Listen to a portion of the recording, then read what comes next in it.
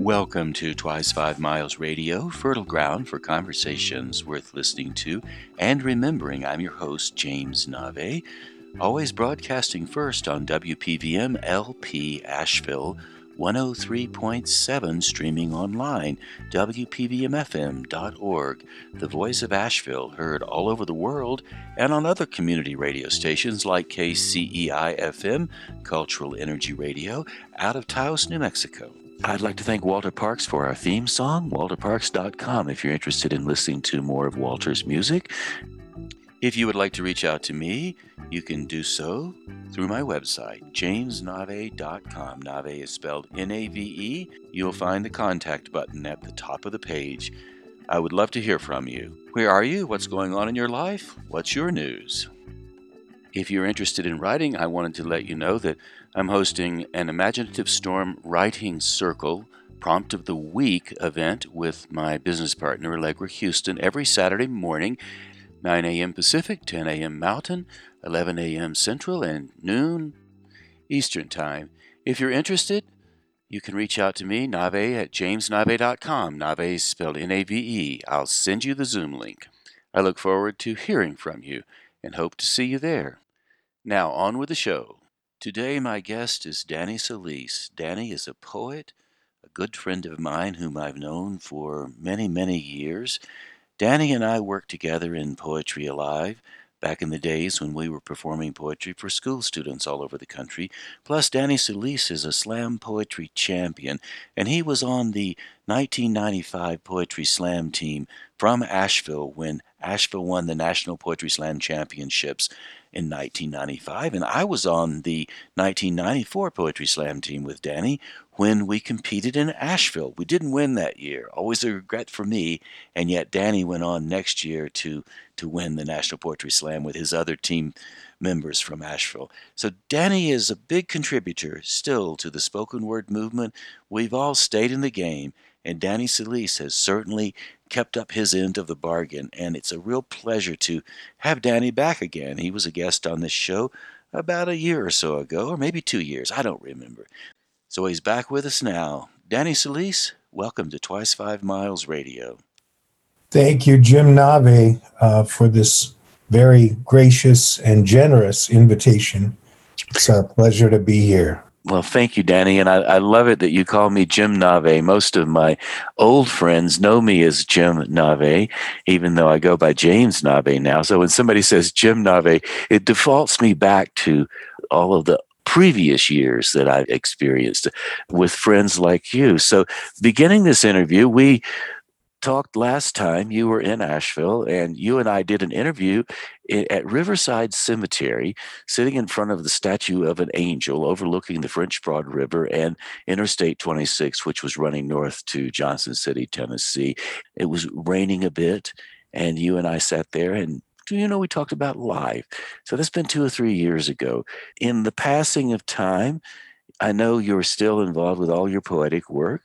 And so I would love for you just to start by telling us what you're doing now and how things are going and what's up. And let's just take it from there. Well, thanks, Navé. And I have to say, I loved that interview, and I got some nice compliments on it from poets that listened to it. So that was a pleasure. And I remember that. That was a good day. The kind of work that I've been doing, working with kids at a program called Keystone in Minneapolis, and doing all that virtually, doing X amount of classes a week and listening to young people get excited about poetry, which never gets old, never, ever, ever gets old. The other crazy thing I've been doing besides that kind of work is I've been working on a novel like for the past year and some odd months in earnest. I'm closing in on 90,000 words.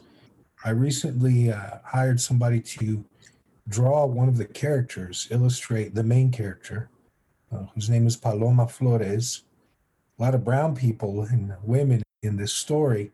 But anyway, I got very excited about the idea that I would see one of my characters come to life visually and that somebody else would add their imagination to it. I haven't seen the first sketch yet because I just sent her the information yesterday. the mighty Alana Ray Garcia, who was a high school student of mine back in the day, but I've stayed in touch with her and her wife on Facebook.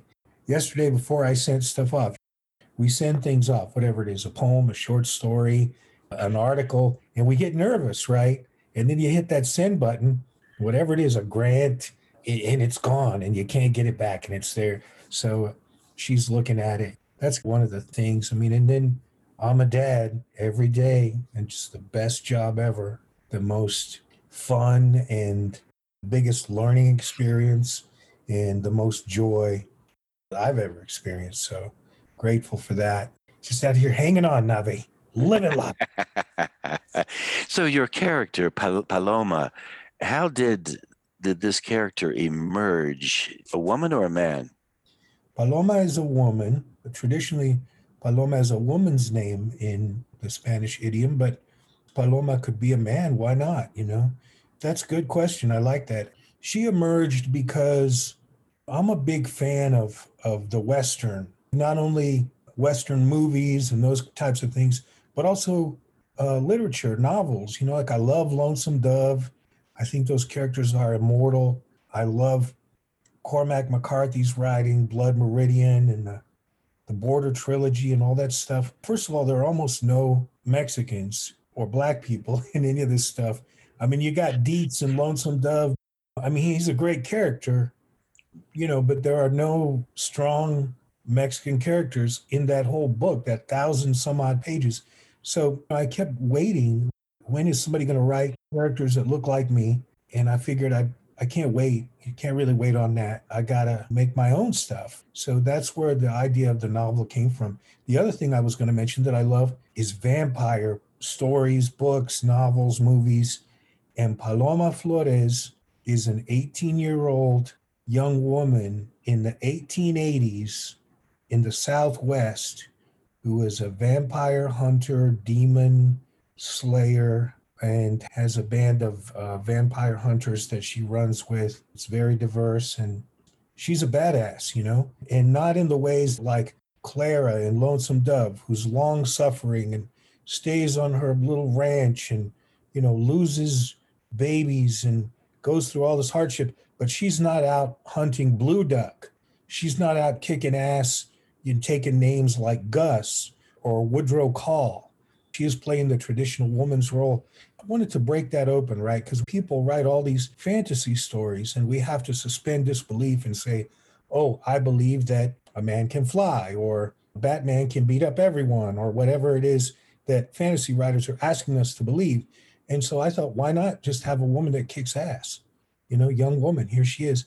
I would guess if I had to describe the vibe or the feel of the story, it's kind of like a Lonesome Dove meets Buffy the Vampire Slayer meets Tombstone meets Bram Stoker's Dracula. There's a lot going on.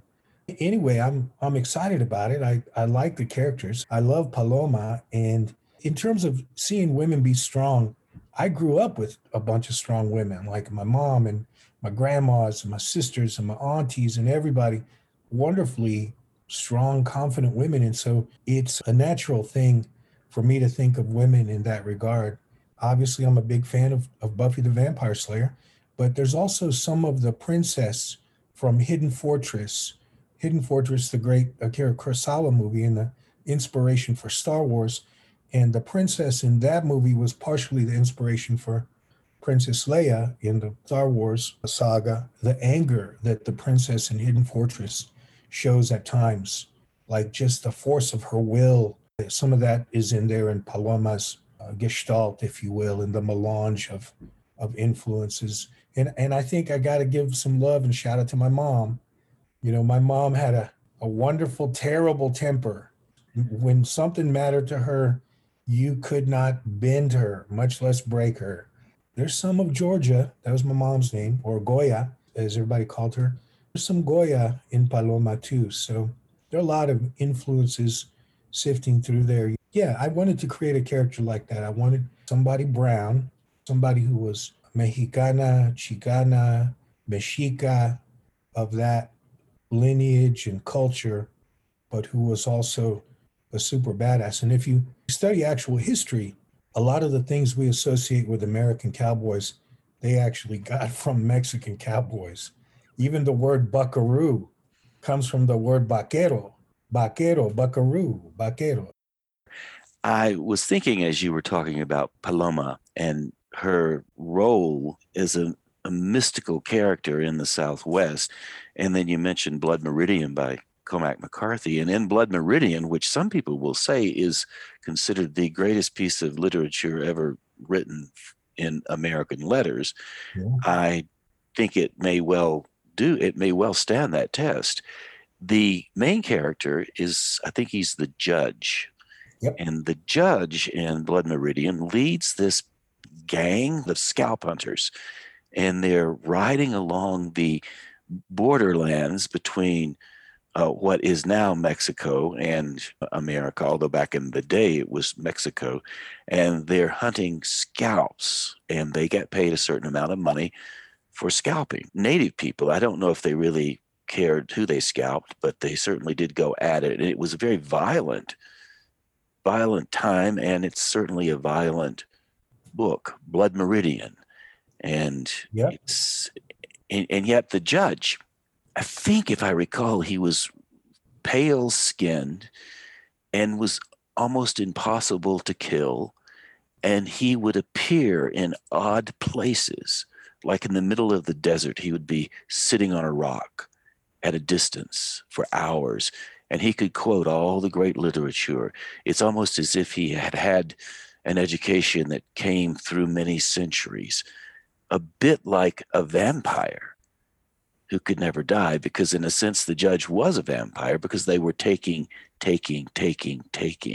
And then the protagonist, the lad that joins the group, does become transformed through violence into something else that's a little softer in the end.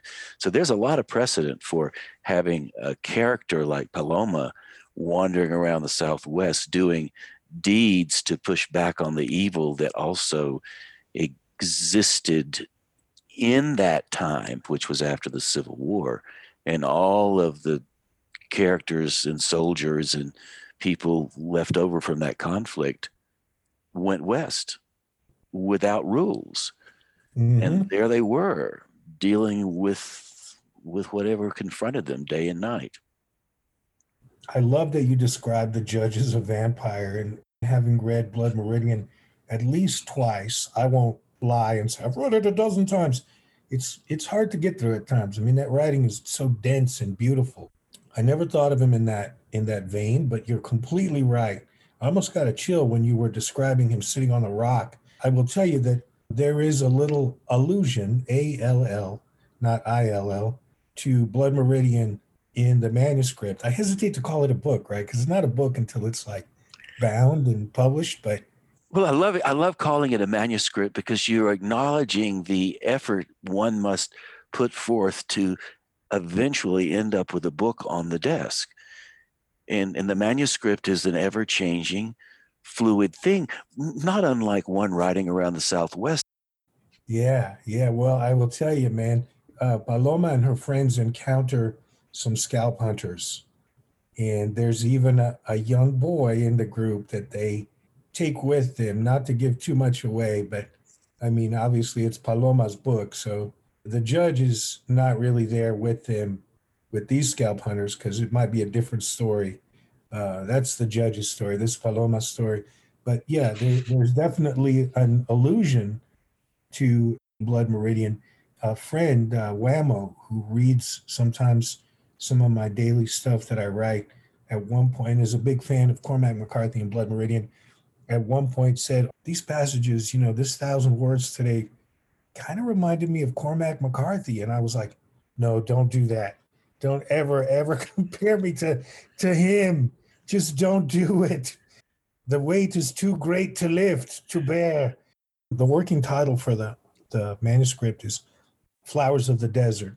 And I would be happy if Flowers of the Desert were kind of a wonderful, crunchy, cheesy pop culture confection. If it were just like the dime novels of the Old West and people picked it up and had a good time and read it, enjoyed it, This will go in the hall of great letters next. No, none of that. None of that. I just want to create something fun, and I want to add some characters to our imagination that don't necessarily look like the characters that we've been used to seeing in those roles. Flowers of the desert bloom at night often, and Mhm. that's the darker time when you're less able to see things. So many of the flowering opportunities that happen in the desert happen when one cannot see them, and other animals that wander the night can see them. So I think that's also interesting too in respect to the kind of characters you're bringing to bear. These are the characters who haven't been seen as much in literature. Right, or if at all, if at all. And the other thing, paloma flores, flores means flowers. And so flowers of the desert. I like the idea of the night blooming flowers in the desert. What pollinates them? It's bats and it's moths and it's tiny owls and those types of things that go from flower to flower and pollinate and cross pollinate and do all that. And lots of bats in the desert. People don't necessarily think of the desert as being a place with bats, but they're there, man. They're just a huge part of the ecosystem. In bats, vampires, everything. Of course, the desert has all of the snakes and, as you said, the small owls, large owls, probably some cats out there wandering around as well, plus the insects as well as the other reptiles. I imagine the desert really becomes a lively place in the night. Oh yeah, absolutely. I mean, that's when a lot of the creatures out there start work. When the sun goes down, and that's their shift, man, from dusk till dawn. So true, so true. The desert animals come out at night and go to work. Like you, for a year, you've been coming out and going to work on this novel. During this process, how has that work changed you? Are you different now than you were before? Yes and no. I mean, I have a much greater appreciation for people who hammer out books because it's so much work and it's a different kind of work than poetry, which is its own, as you know, it's lovely and worthy and necessary work. Trying to work on a novel, on a manuscript is so different. And I've had to do a lot of research because I don't want to just be talking through my hat, as it were. If I mention something, for instance, there's a Tuareg character that appears in the novel, and there are camels, right? And there were camels in the Southwest.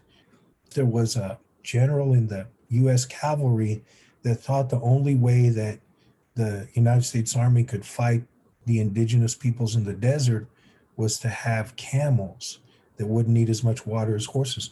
So they actually brought a couple of shiploads of camels and trainers from Northern Africa over to the Southwest. And it was a failed experiment, but the character in my story is a guy who just got turned loose. They gave him a couple of camels and a month's pay, and they were like, "See ya. We can't use you anymore." He was at home in the desert, and so he encounters some other characters in the manuscripts. Going down those kinds of rabbit holes to do that kind of research is one of the things that would never happen if I weren't working on this. Learning to respect all the work and the research that may go into, like, say a 300 word passage in a book, and you don't see it, right? If the book is good, if the writer's good, it seems effortless. They describe something and it's well constructed and it seems believable and it doesn't stand out. In other words, seamless, and you keep going. But now I've got a much different kind of appreciation. Sometimes when I'm reading something, I want to pull the curtain back and I wonder to myself, wow, I wonder where they got this detail or how they dug up this idea or whatever it is. I like that you mentioned how the characters kind of created themselves.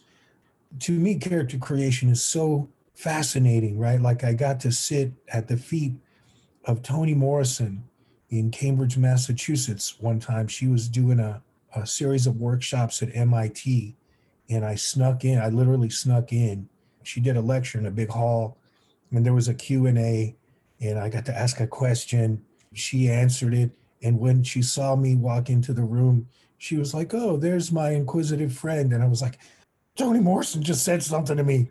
And so anyway, I got to listen to her talk about the way that her characters arrived to her. That was like gold, man. That is currency, baby.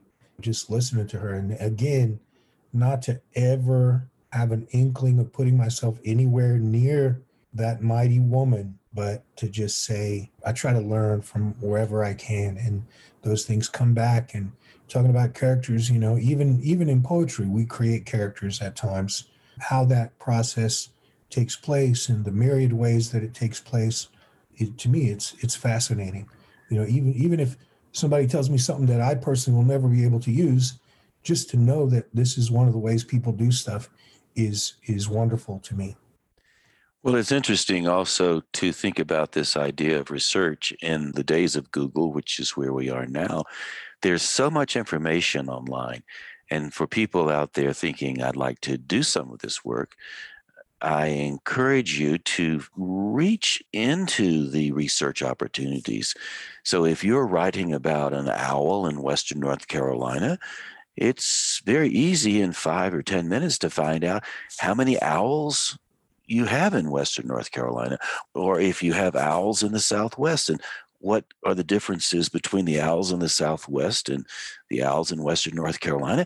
You can go on YouTube and watch videos of these owls flying at night. So there's much to be had. And one of the things I wanted to comment on, we do have the opportunity as creative people, as writers, people who decide to do creative work, we have the opportunity to gather round a lot of great people, Toni Morrison being one. And you and I have been in the poetry world a long, long time, and we have crossed paths with many people, many of whom have won Pulitzer Prizes and all kinds of awards, and they've gained a lot of national recognition. And yet, no matter how high one climbs in the hierarchy of recognition, in a sense, we're still all sitting in that same circle. And you never know, Danny, you never know, I never know, and anybody out there listening, you never know when what you do may make some kind of contribution in a way that will influence someone else, and it just continuously ripples out. So even though one person may be greater, and certainly Toni Morrison is one of the great writers, we also are working in an arena of greatness we're all making some contribution to, which to me gives a lot of hope for anyone out there trying to make something happen. And I really appreciate always being open to whatever someone has to say. Sometimes you think what you have to say is small. I'm of the mind that may be an inaccurate assessment. Perhaps it might be wiser to think that what you have to say has the potential to be large to someone. And if you say it with a sense of generosity, a sense of offering something up to make a little difference in the life of one person, not the lives of thousands or tens of thousands, just one person, then what you have to say, the thoughts that you employ throughout your day and some of the ideas you have, then become large in the mind and the thoughts and maybe in the soul of somebody right in front of you. And by not worrying about how big your range is, you are then able to make an impact on that one person. And so often I've heard storytellers, writers like you, Danny, who are working on this book now, I've heard them talk about how the most important person in the world is the person right in front of you, the one you are engaging with in the moment.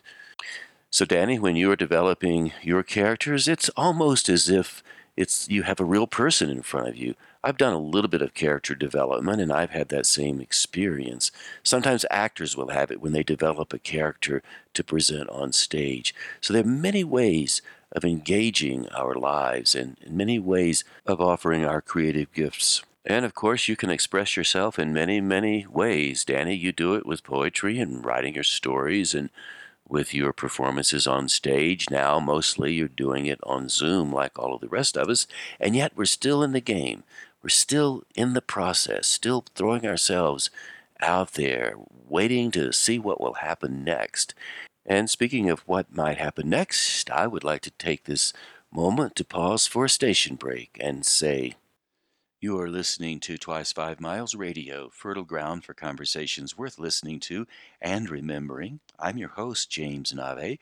Our guest today is Danny Solis, and we're always broadcasting first on WPVM LP Asheville 103.7, streaming online WPVMFM.org, the voice of Asheville, heard all over the world, and also on other community radio stations like KCEI FM, Cultural Energy Radio, out of Taos, New Mexico. I'd like to thank Walter Parks for our theme song. Thank you, Walter. I love your music. Keep on playing it, brother. WalterParks.com if you're interested in more of Walter's music. If you would like to reach out to me, jamesnave.com. Nave is spelled Nave. You can always email me through my website. The contact button is at the top of the fold. I would love to hear your story. What's going on in your world? Happy to respond back if you send me an email, jamesnave.com. Nave is spelled Nave. And one more thing, like I said earlier in the show, if you're interested in writing, and you may well be, as you've been listening to this show about poetry and performance, I have a weekly writing group every Saturday called the Imaginative Storm Writing Prompt. I would love it if you would consider joining it. Please send me an email, nave@jamesnave.com, and I will send you the Zoom link, and maybe you can be there with us. I would certainly be pleased about that. Now, back to the show. So, Danny, coming back to our conversation and all of this wonderful exploration around research and owls and people in the Southwest, and as you and I have been talking for the last half hour, I've been reminded of all the hundreds of hours you and I have spent in conversations on the road. You and I were on a poetry team together, a National Poetry Slam team together. You and I both were there in the early days of the poetry scene in Asheville. And the last time you were on the show, we talked a bit about that. How could we not? That said, you were on the show 3 years ago. And so, in some ways, this is a brand new day. And I would love for the people in Asheville to hear your take on how Asheville influenced you as a writer and a poet, and what your involvement was there. A few stories to let people know that back in the 90s something was going on in Asheville, and to this day there's still lots and lots of amplification from the time that you and I were there at the Green Door in Asheville and the Poetry Slam and Poetry Alive and all of that. So I want you to reminisce with me or just tell me a story so I can remember fondly what we were up to. Oh, Nave, there's so many stories that I could tell. Speaking of a rabbit hole, this is like a rabbit canyon we could explore, but there was so much going on when I first arrived in Asheville. It was to audition for Poetry Alive. Early 1992, I was living in Boston at the time, but I immediately felt a connection with Asheville, with the place, as it were. There were so many cool things happening. Poetry Alive was there. Alan Wolf was organizing a reading, beginning to dabble in Poetry Slam. I heard of a gentleman who was a stunt man and known as a red molded action figure. His interpretation of Poetry Slam was to do his poem and then fling himself up into the air and body slam himself onto the floor of the stage. And I did not know who this creature was, but I said, man, that's a guy I'd like to have a beer with. And eventually would have at least a few thousand beers with the mighty and beautiful Pat Storm, the inimitable Pat Storm. A couple of years later, in 1994, I would actually move to Asheville and become more of an integral part of that scene. And there were so many influences. And because in that particular area of the Southeast, the cities tend to be smaller. So people would travel from city to city and go back and forth. And it wasn't that big a deal. to drive an hour, a couple of hours to go to see a show, music or poetry or whatever it may be. I think that added this sort of wonderful extra sort of layer of foment of art in that city and in that area. When you and I were on the team in 94, that was an amazing team. It was very diverse in terms of the voices and what we were doing and what we imagined. And I think we probably imagined a heck of a lot more than we actually did. But I mean, besides being a very creative and accomplished and formidable team, I think we were wonderfully dreamy. We all had dreams. We were imagining and dreaming and all that. To me, that's the better part of the creative process. And then that team I was on, when I say people didn't think anything of traveling a little bit, Kim Holzer, the mighty, the lioness, she was living in Winston-Salem at the time, and she would drive into town to do rehearsals over the weekend. And Pat Storm was living with his girlfriend Debbie, and they were living in Newport, Tennessee, or thereabouts in that area. They would drive in, and Debbie would drop off Pat for the weekend of rehearsal and partying and hanging out and all of that. Luckily, I was staying in a big house at the time, so I had room for people who wanted to stay and hang out. There was so much going on, and Gail Danley would come, show up and visit and read and slam. And I remember, again, the mighty and inimitable, the wonderful Glennis Redmond. And Glennis, if you're hearing this, and Gail, hi, love y'all. Glennis was not slamming yet at that point. She was reading, she'd show up and read in the open mic and was a little timid, if you can believe that. She was timid at the very beginning. Didn't last long because she had something to say. We were all the better for her saying her piece in this world of art and poetry. But that's what it was kind of like in those days. Things were happening. People were arriving on the scene and doing their thing, and there were so many different voices. And Alan Wolf, I don't know if I've ever met a better facilitator. That's a dry, stupid word. Like he would set the table, right? He would be the host of the potluck of poetry and art. Here's this canvas. Poets, go ahead. It was never about him. It was never about him. It was always about poetry. That is rare. Don't get me wrong. There are a lot of great hosts and MCs and organizers all over the nation. But I do hear some people are like, well, how about some recognition as an organizer? If you're doing it for recognition, you're doing it for the wrong reason. I've run and MC'd and organized a lot of readings over the years. You have to make it about poetry, right? And not about yourself. And Alan did that so wonderfully. And Ginger West, his partner, he is her husband. I'm going to say it that way. She was such an integral part. And Lee Lancaster was such an amazing part of that time. And Ted Vaca and the ideas that he brought and the voice that he brought. Dan Rourke, who we were on a team with. And, so many incredible voices. And when I look around North Carolina in the National Poetry Slam for a few years was like a powerhouse. There's just something about that area and the wonderful bubbling art that lives there. And I'm just happy to be a part of it. Well, I was happy to be a part of it too. And funny enough, this momentum that started in 1991, 92 with Alan, Ginger, Lee, and the rest of us there at the Green Door started at that spot in those early years, early 90s. It has continued on, and Asheville has ceased to be a force around the poetry slam, but that force moved down to Charlotte, and I think the Charlotte poetry scene and the poetry slam scene is still active and very much alive. And that can all be attributed to that work we did in those early years, because Alan Wolf was the first person to establish the Southern Fried Poetry Slam. That grew, and from that, all of this other stuff started to happen. So I would be quite inclined to give Alan credit for the leadership that has spawned so much of the poetry in the Southeast to this day. Yeah, Charlotte, what a mighty poetry slam scene, and what incredible teams they fielded. I don't know, they've won 25 national championships, and been to the finals like for 1,000 years, right? Something You like can't, that. Yeah, they you have the can't record. you can't start the finals until Charlotte shows up, right? They show up last, right? Because they're the boss. And I think it's important to acknowledge Alan. And then I'm sure there are a bunch of people we ain't even mentioning, who maybe we don't even know, who took that work and built upon it, which is what you want, right? You don't want to be like, oh, I hosted this reading and it was the greatest reading ever, and now there's nothing there.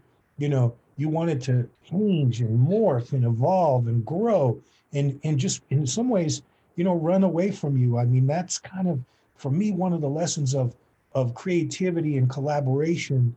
I was talking to my son about the drawing my friend is going to do for Paloma, and I said I don't want it just to be me instructing her. I want her to use her own imagination once she gets an idea and a feel for the character, because that's what collaboration is. You want the other artists, the other people involved to do stuff that you could never imagine. Otherwise, why collaborate? If it's if it's just your ideas, Like I said, I so much credit goes to Alan Wolf, and then I gotta mention Sally Hayes, because she was the person who gave me a shot with Poetry Alive. And one of the great things that Poetry Alive did, besides the obvious work of bringing poetry to thousands, maybe millions at this point, of kids across America, but it forced me as a poet to memorize those at least 35 poems in order to use in shows. A lot of that has still, I'm sure, stayed with you. A lot of it has stayed with me, and there are times when I go in and I'll memorize a poem just because I love the poem. And it's different. It's like once you memorize it, it kind of gets in your bones in a different way Right. than it Yes. lives in a book. And you have to pick up the book to remember most of the poem.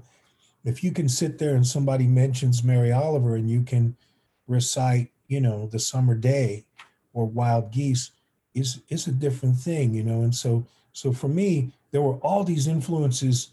I had just at the time I was living in Boston, seeing Patricia Smith every week do her poetry and being in slams. There was one point in Boston where I went to 8 open mics in a row, like 8 nights in a row, because I wanted to see how many nights I could go and read a poem in front of an audience.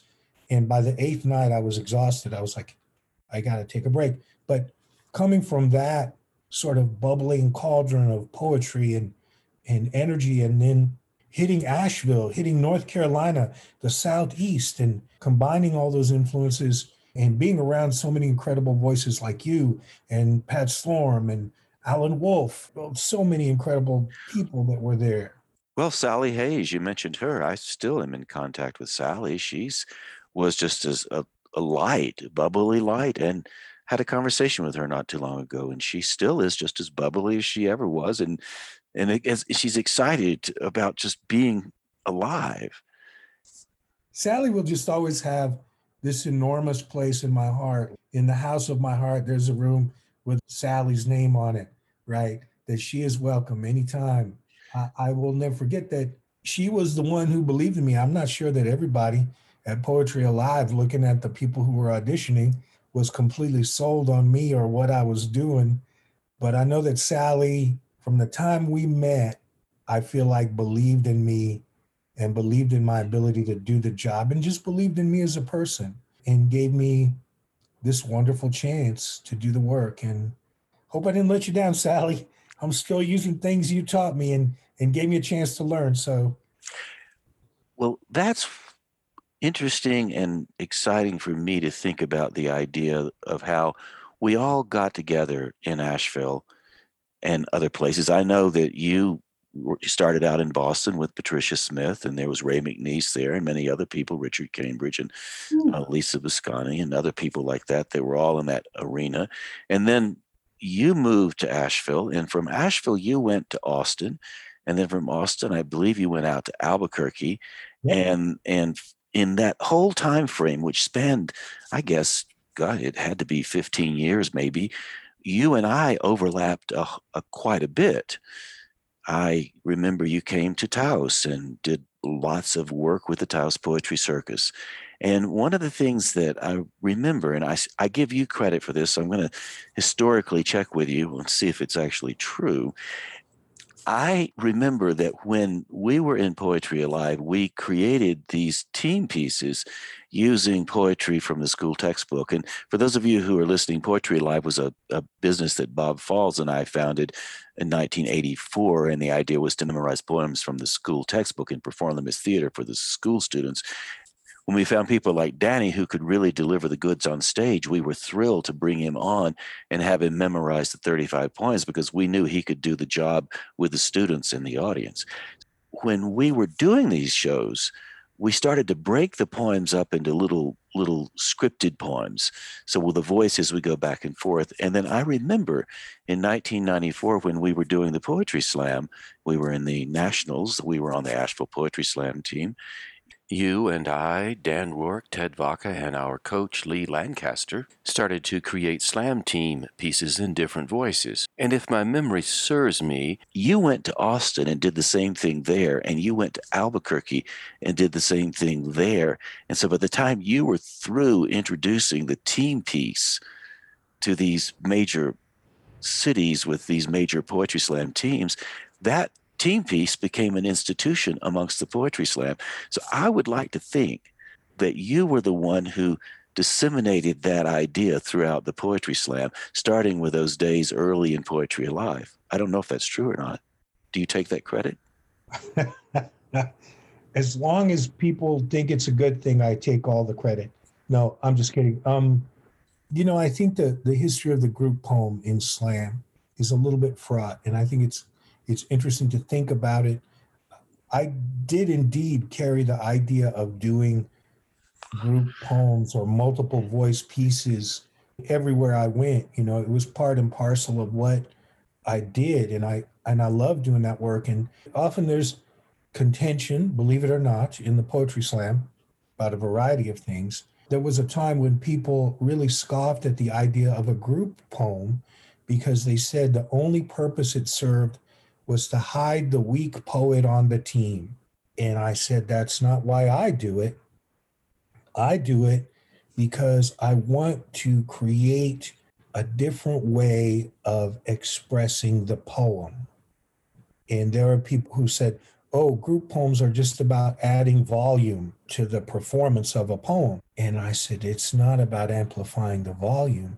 It's about amplifying the soul, the intrinsic qualities of the poem itself.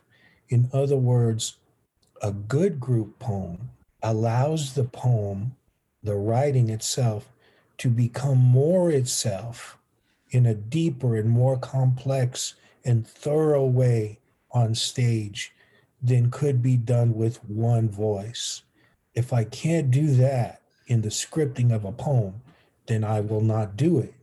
Not that I feel the need to prove my point, but when I was with the Albuquerque Poetry Ensemble, which was a wonderful but short-lived experimental group, we were scripting poems not for competition, for two voices, trios and quartets and quintets. And I think we even had a sextet where all the poets in the ensemble got on stage at once and we did this poem that we all contributed writing to. It was so much fun and so different. There were a lot of people that loved it. There were some people that were put off by it. And that's okay. When people first heard Charlie Parker, there were music critics that said, that's just a bunch of noise. And they didn't have the ears to understand what he was trying to do. I'm going to spare everybody the mechanics of the craft that guide me in the construction of a group poem or the creation of a group poem. It's very deliberate. It's not just let's everybody say this line at once so it sounds really, really loud. It is to get to the soul of the poem, the essence of the poem, and amplify that essence. If I can't do that, then I don't want to do it. I got to give some credit, though. One of the group poems that super inspired me and showed me what a group poem could be, or excited me about the possibilities of the group poem, was a poem called "Bring Them Back" by the 1993 Boston Poetry Slam team, which included Lisa King and Michael Brown and Patricia Smith. Bring them back. It was Lisa's poem, and it was amazing, and that got me really, really, stoked about the idea of group poems. Poetry Alive had some contribution from the duets that it would bring to the stage performance of poems from the canon, classic poems, The Hollow Men as a duet on stage for high schoolers. What fun to sit there and watch high schoolers suddenly their eyes alight with the idea of poetry and what it could bring to them. But then the 94 team, man, we did some good group poems. There were several that we did. There was something that really I found dear about the Dan Rourke poem, Foul Ball, if you remember that one, that we did as a 4-voice poem. And that was just so much fun. And it was so different. Would a poem about somebody dreaming about catching a foul ball at a Major League Baseball game, would that be a poem that would be done today in a semifinal or a final of a National Poetry Slam? Or would people just go for the political throat and the trauma, as has become kind of the norm in a lot of ways? Or just the over comedy, the setup and punchline, the slapstick? And these things have always been a part of poetry performance since way before the slam. Political poetry and comedic poetry, it's part of the craft for ages, from the Greeks. In the slam, right, it seems like the range of topics has gotten more narrow as the number of poets has increased, right? And I feel like at the beginning, we had a small sliver of poets that wrote about an enormous range of things and performed. And now it's like the number of poets is enormous, but the range of topics has grown very small. I believe that is true. Well, Danny, I really appreciate you giving your insight on the group piece. And I know that this kind of work requires the efforts of thousands of people. No one person develops any of these things. That said, I do love the notion that you and I and a few others in those early days did present the idea to the group. And we're advocates for the idea. So that comes back again to all of us as a community advocating these ideas. One person will think of it, another person will revise it, and then they'll apply it, and on it goes, and becomes a very useful thing for many, many, many people. So it's a really wonderful thing. I wish I had more time. I could go on for another interview. Maybe we can just do this again, part 2, another time really soon. I'd like to invite you to give a few closing words before we say goodbye. Well, what I like to tell kids these days is that poetry belongs to them. And I'll tell everybody, listen, poetry belongs to you.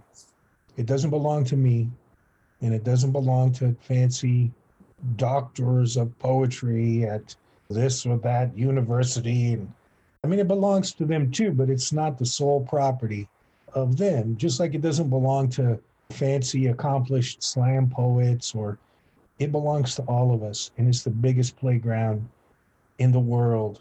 And it's for free. You don't need a special pass. You don't really need any special equipment. A piece of paper and a pencil will do, and your imagination. If somebody tells you, oh, that's not poetry, forget that stuffy business. There are a lot of very respected kinds of poetry that when they came out, the stuffed shirts at the time said, that's not poetry. Well, yes, it was. And yes, it is. And yes, it always will be. So I'm just really excited that there's some kid right now in East LA sitting at their desk in isolation, writing the poem that's gonna blow us all away and create a new genre, a new school, as it were, of poetry that we will then have the ability, like with the group poem, to take and disseminate and change and evolve and share at the big potluck of poetry. It takes everybody, write that poem, speak that poem. That's what it's about. Thank you, Danny Solis. I appreciate your friendship and your time, my friend. Thank you, Jim Navé. I thought about calling you James, but I've always called you Jim, so I'm going to stick to that if that's okay. You have a green light to call me Jim for the rest of our time on Earth, as far as I'm concerned. Well, I hope that it's long, buddy. I do too, man. I do too. And that, my friends, was the close of an ongoing conversation Danny Solis and I have been having for 20 years. I hope we can pick it back up again in another interview very soon. I would love for Danny to invite other poets on. We could do 3 or 4 poets at one time, going back and forth about the days of the Poetry Slam. I'm glad we have a little bit of time before the top of the hour, and the reason why is because I'd like to continue discussing the idea Danny and I were tossing back and forth around the group piece or the team piece or the scripted poem. And I have something I think you will like. In 1996, Danny Solis was on the Austin Slam team. In 1995, he was on the Asheville Slam team, which won the Nationals in Ann-Arbor, Michigan. And in 1994, Danny and I were together on the Asheville team, which came in 4th in the Nationals, which was held at Diana Wortham Theater in downtown Asheville. If you live in Asheville, you probably know where that theater is. So as Danny said, the team piece is about amplification. It's not about amplifying the weakest poet. It's just about giving some creative spirit to the piece. Maybe it's a collectively written piece, or it's a piece that was written by one poet, and then the other 3 or 2 or 6 poets got together and scripted it so that it became an ensemble. So what I'd like to do now is play the 1996 Austin Slam team's piece, which is a 4-voiced poetry piece about our culture. Now, in 1996, which was, coming on 25 years ago, I wonder if the questions were the same then as they are now. So if you will join me in listening to this piece that's now going to unfold before you, the 1996 Austin Slam team performing a group piece.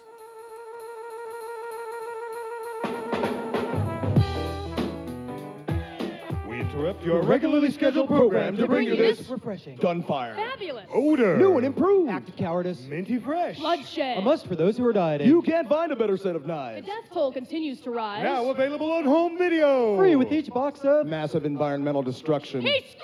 He could go all the way. He draws the foul. This game is over. Rounding out the top 5 movies for the week were Mighty Ducks 12 and Weekend at Bernie's 3. 3 helpings just aren't enough. Try family-sized Death count. count in Rwanda continues to rise as over 100 children a day perish from starvation and malnutrition-related diseases and suffering from the Lord Almighty Jehovah, so rain down a great fire upon those who would transgress against his precious flock. No Americans were killed in the disaster. Moving on to national news. Got milk? You're soaking in it. Sylvia, I'm not your uncle. I'm your father. But that means that my mother is... Your psychic friend. It tightens your abs while it rids you of affirmative action. No comment. No comment. No money down. No credit, no problem. No product on the market. Works harder to ensure 8 hours of hair-raising thrills. Watch it and you die 1,000 deaths in this terror-drenched, blood-curdling horror film. At 11. With our brand new Skycam, bringing you the latest miracle of modern technology. Now here's Sandra with sports. In football news today, a bunch of steroid-laden machoids pranced around in stupid-looking costumes, trying to prove what big men they are in a grandiose display of latent homosexual, male contact-oriented grunting. Beef. It's what's for dinner. And now for more football news, let's go to Steve. At the courthouse. So we've had reporters working all day. According to police spokesman, the internal investigation concluded the shooting was accidental. The 17-year-old black male suspect is still in serious but stable condition. But your guests will not have to worry about that unpleasantness. All they'll see is the fabulous centerpiece you put together for your small but elegant dinner party. And tonight's winning lotto numbers are pi, Joe, null, Joe, infinity, woohoo, and 666. Joe. The real thing. The jury returned a verdict of A brand new car. good and good for you. Now let's go to Dick with the weather. Stay in your homes. And order pay-per-view for the Poetry Wrestling Sudden Death Cage match of the century. He lost his belt to Robert Iron John Bly in the Super Slamma-Blamma 3, and he's not about to forget it. Robert Bly! All those crybabies in the mid-movement, all that running around the woods, in your face, playing drums, crying about your dead daddy, and especially all that bad poetry you wrote in the 60s ain't gonna save you, baby. You're going down, down. If we get close and he smells, Forget it. Hey, we're hanging at the MTV Beach House ready to... And let the angel with the flaming sword cut loose the bonds of sin. Let's check that contribution total for this evening, shall we? No Americans were killed in the disaster. Hallelujah! The new breakthrough AIDS treatment could cost each patient anywhere from $40,000 to $60,000 a year. And we will be saved. More fighting today in the West Bank. By the power of Jesus. This program is sponsored by Our almighty Lord who looks down upon us and says... We'll get back to warm and sunny weather by Friday. Just in time for the weekend. And in tomorrow's news... In an analysis of current global Trends trends, looking toward the Future, future. a team of experts have predicted. our civilization will soon be...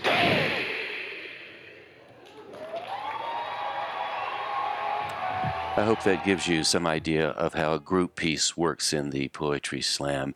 I've had a fair amount of experience with group pieces over the years, and I can tell you it's a very precise proposition.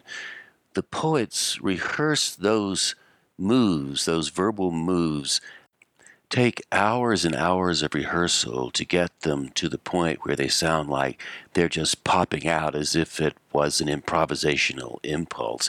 I'll bet the Austin team had 200 hours of practice in that one poem over a 3 or 4 month period. And eventually you get to the point where it becomes so ingrained in your psychology and your bones and your interior that it just pops out as if it's been there from the beginning of time. And in some ways, maybe it has. So if you would like to play around with the idea of making a group piece out of a little small poem, I encourage you to do that. It's a fairly easy proposition to do. Even if you're doing it by yourself, you can have some fun with it. I know Danny mentioned the Hollow Men, the two-voice piece. The Hollow Men is a very complicated, well-established poem written by T.S. Eliot, and it's about two men who are hollow, of course, and they are thinking about society. And so putting the Hollow Men in a two-voice group piece might go something like this. We are the hollow men, we are the stuffed men, leaning together, headpiece filled with straw. Alas, our dried voices, when we whisper together, are quiet and meaningless, as wind in dry grass, or rat's feet over broken glass. In our dried cellar, shape without form, shade without color, paralyzed force, gesture without motion. So as you can see, I'm playing around with the deep voice and the high voice, and you get something that emerges out of it. It's playful, that's for sure, and you can do it with little bitty things like Jack be nimble, Jack be quick, Jack jump over the candlestick. Of course, that was a playful little nursery rhyme that we all know. Jack be nimble, Jack be quick. And on that note, I'd like to say you've been listening to Twice 5 Miles Radio, fertile ground for conversations worth listening to and remembering. I'm your host, James Navé, always broadcasting first on WPVM LP, Asheville 103.7, streaming online, WPVMFM.org, the voice of Asheville, heard all over the world, and also on other community radio stations like KCEI-FM, Cultural Energy Radio out of Taos, New Mexico. Thank you, Walter Parks, for our theme song. We do appreciate it. WalterParks.com if you would like to know more about Walter's music, and you can always reach out to me, JamesNavé.com. Navé is spelled N-A-V-E. You can email me through my website. Thank you ever so much for tuning in, and please do tune in again next time. Until then, I'll catch you on that turnaround somewhere down the line.